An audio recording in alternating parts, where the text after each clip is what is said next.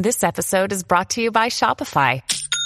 Forget the frustration of picking commerce platforms when you switch your business to Shopify, the global commerce platform that supercharges your selling wherever you sell. With Shopify, you'll harness the same intuitive features, trusted apps, and powerful analytics used by the world's leading brands. Sign up today for your $1 per month trial period at shopify.com/tech, all lowercase. That's shopify.com/tech.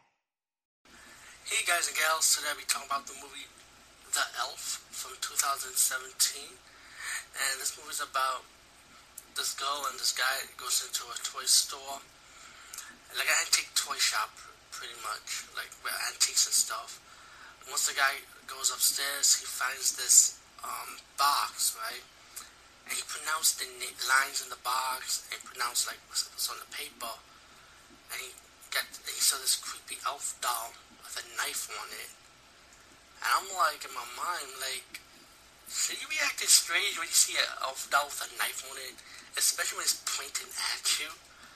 Like, imagine the elf doll with a gold chain and a gold tooth. That elf could be a hip-hop artist.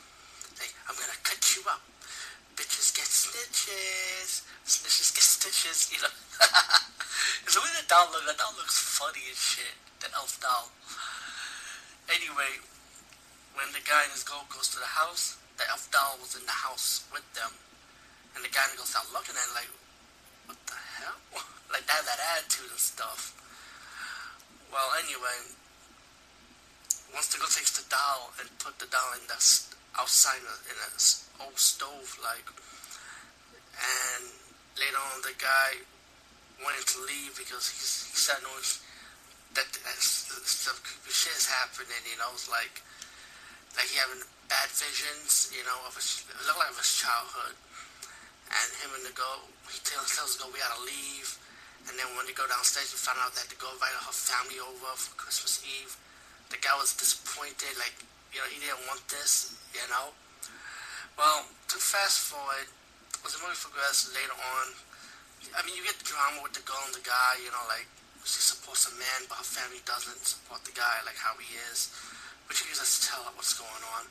But as we fast forward to the elf doll, once the elf doll starts doing his kill scenes, you don't see the kills that much. Like, sometimes you get like cut and edit kills, but once the elf starts killing people, it's like Elvis can stab you with his knife, and the elf is really CGI, which you can just tell is CGI. I don't know if you have a stop motion animation, but it looks more CGI because it's like, when you have the elf doll, he had the big eyeballs, right?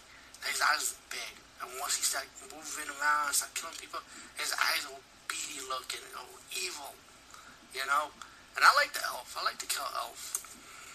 But then when the movie progressed, and that happens like within, like, when you get to the 40-minute mark, that's when the elf start doing his kill stuff, just to let you guys know.